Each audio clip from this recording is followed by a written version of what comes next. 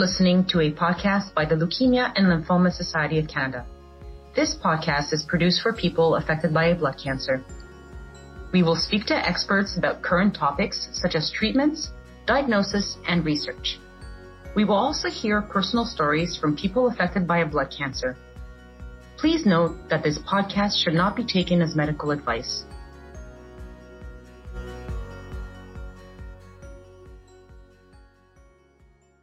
Welcome to the Leukemia and Lymphoma Society of Canada's podcast on chronic lymphocytic leukemia, or CLL. This podcast is part of a series to inform people affected by blood cancer. My name is Sarah Khan, and I'm the Community Engagement Manager for Ontario with the Leukemia and Lymphoma Society of Canada. I'm part of a team across the country. Our role is to connect people affected by a blood cancer to resources that inform, support, educate, and empower.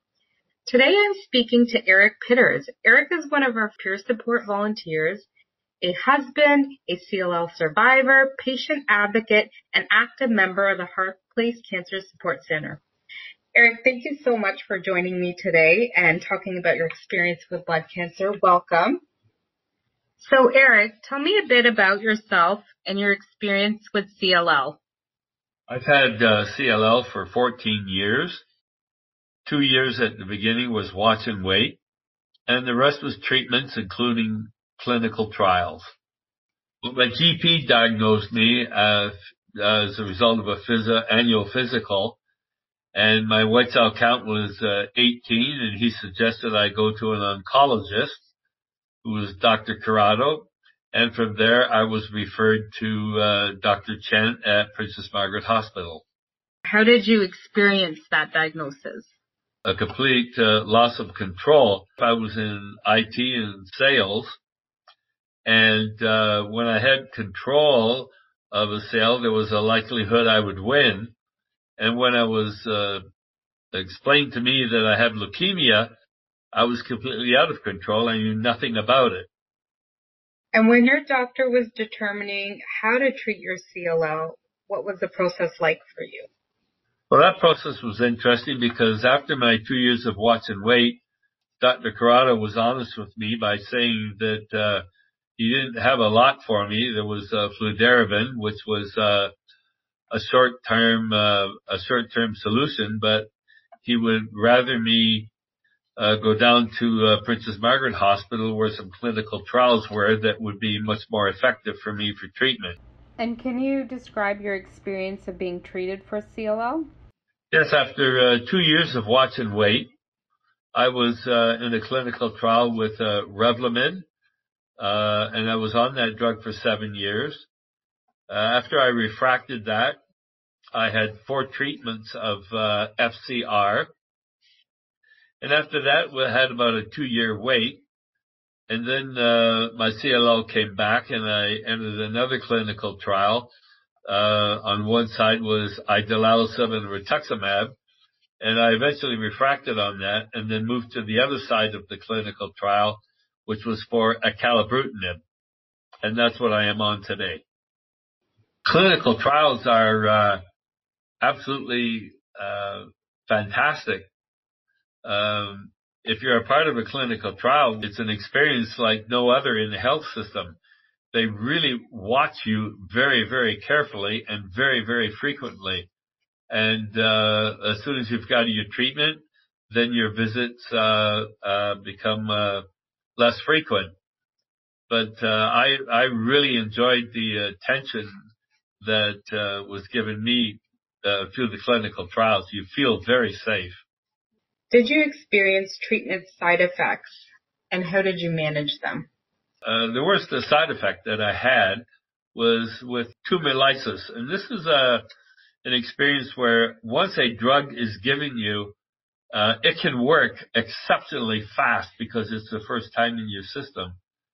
And what happens with tumor lysis is that the drug creates so many dead cells quickly that they don't have anywhere to go, and they end up in your lymph node system, and your body can't get rid of them as quickly as you want, and therefore you can suffer a lot of abdominal pain. So you have to wait it out and it will subside within a day or so. Most of the time with the clinical trials, there was very few side effects. What support did you receive during your blood cancer experience, and what was the most helpful for you? The Leukemia and Lymphoma Society website was absolutely crucial in my learning everything I could about CLL. It had chat groups. It had areas where it explained the CLL. It also had areas where new research was going on with respect to CLL as well. I enjoyed that tremendously. I also joined a support group at Heart Place called the Lymphomaniacs, and that was basically about patient sharing. And the magic about that place was that whilst you join to understand patient experiences, you soon then begin to share those experiences with others and new people coming in. So I highly recommend membership in a support group. Listen, learn, and then share. Everybody has a different experience. Some people are quite anxious. Some people are scared. And the best thing to do is reach out to your loved ones, join a support group, get in touch with LLSC, the First Connection volunteer group with Leukemia Lymphoma Society. It involves supporting newly diagnosed CLL patients. I love this role because I can listen to their experience, and once they have gone through that, I can offer emotional and educational support for them. So the other thing I've done is the Bloomberg Nursing Center at UAT has a person there by the name of Dr. Martine Putz, and she has asked me to participate in several studies that she's involved with. And that involves the supporting of cancer patients with various exercises or treatments other than direct cancer treatment. So I've enjoyed that considerably. And I'm also on the board of directors of the CLL PAG.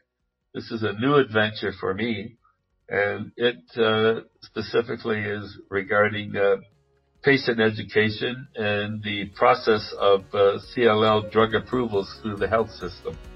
I've always said that one's cancer journey soon reveals one's character.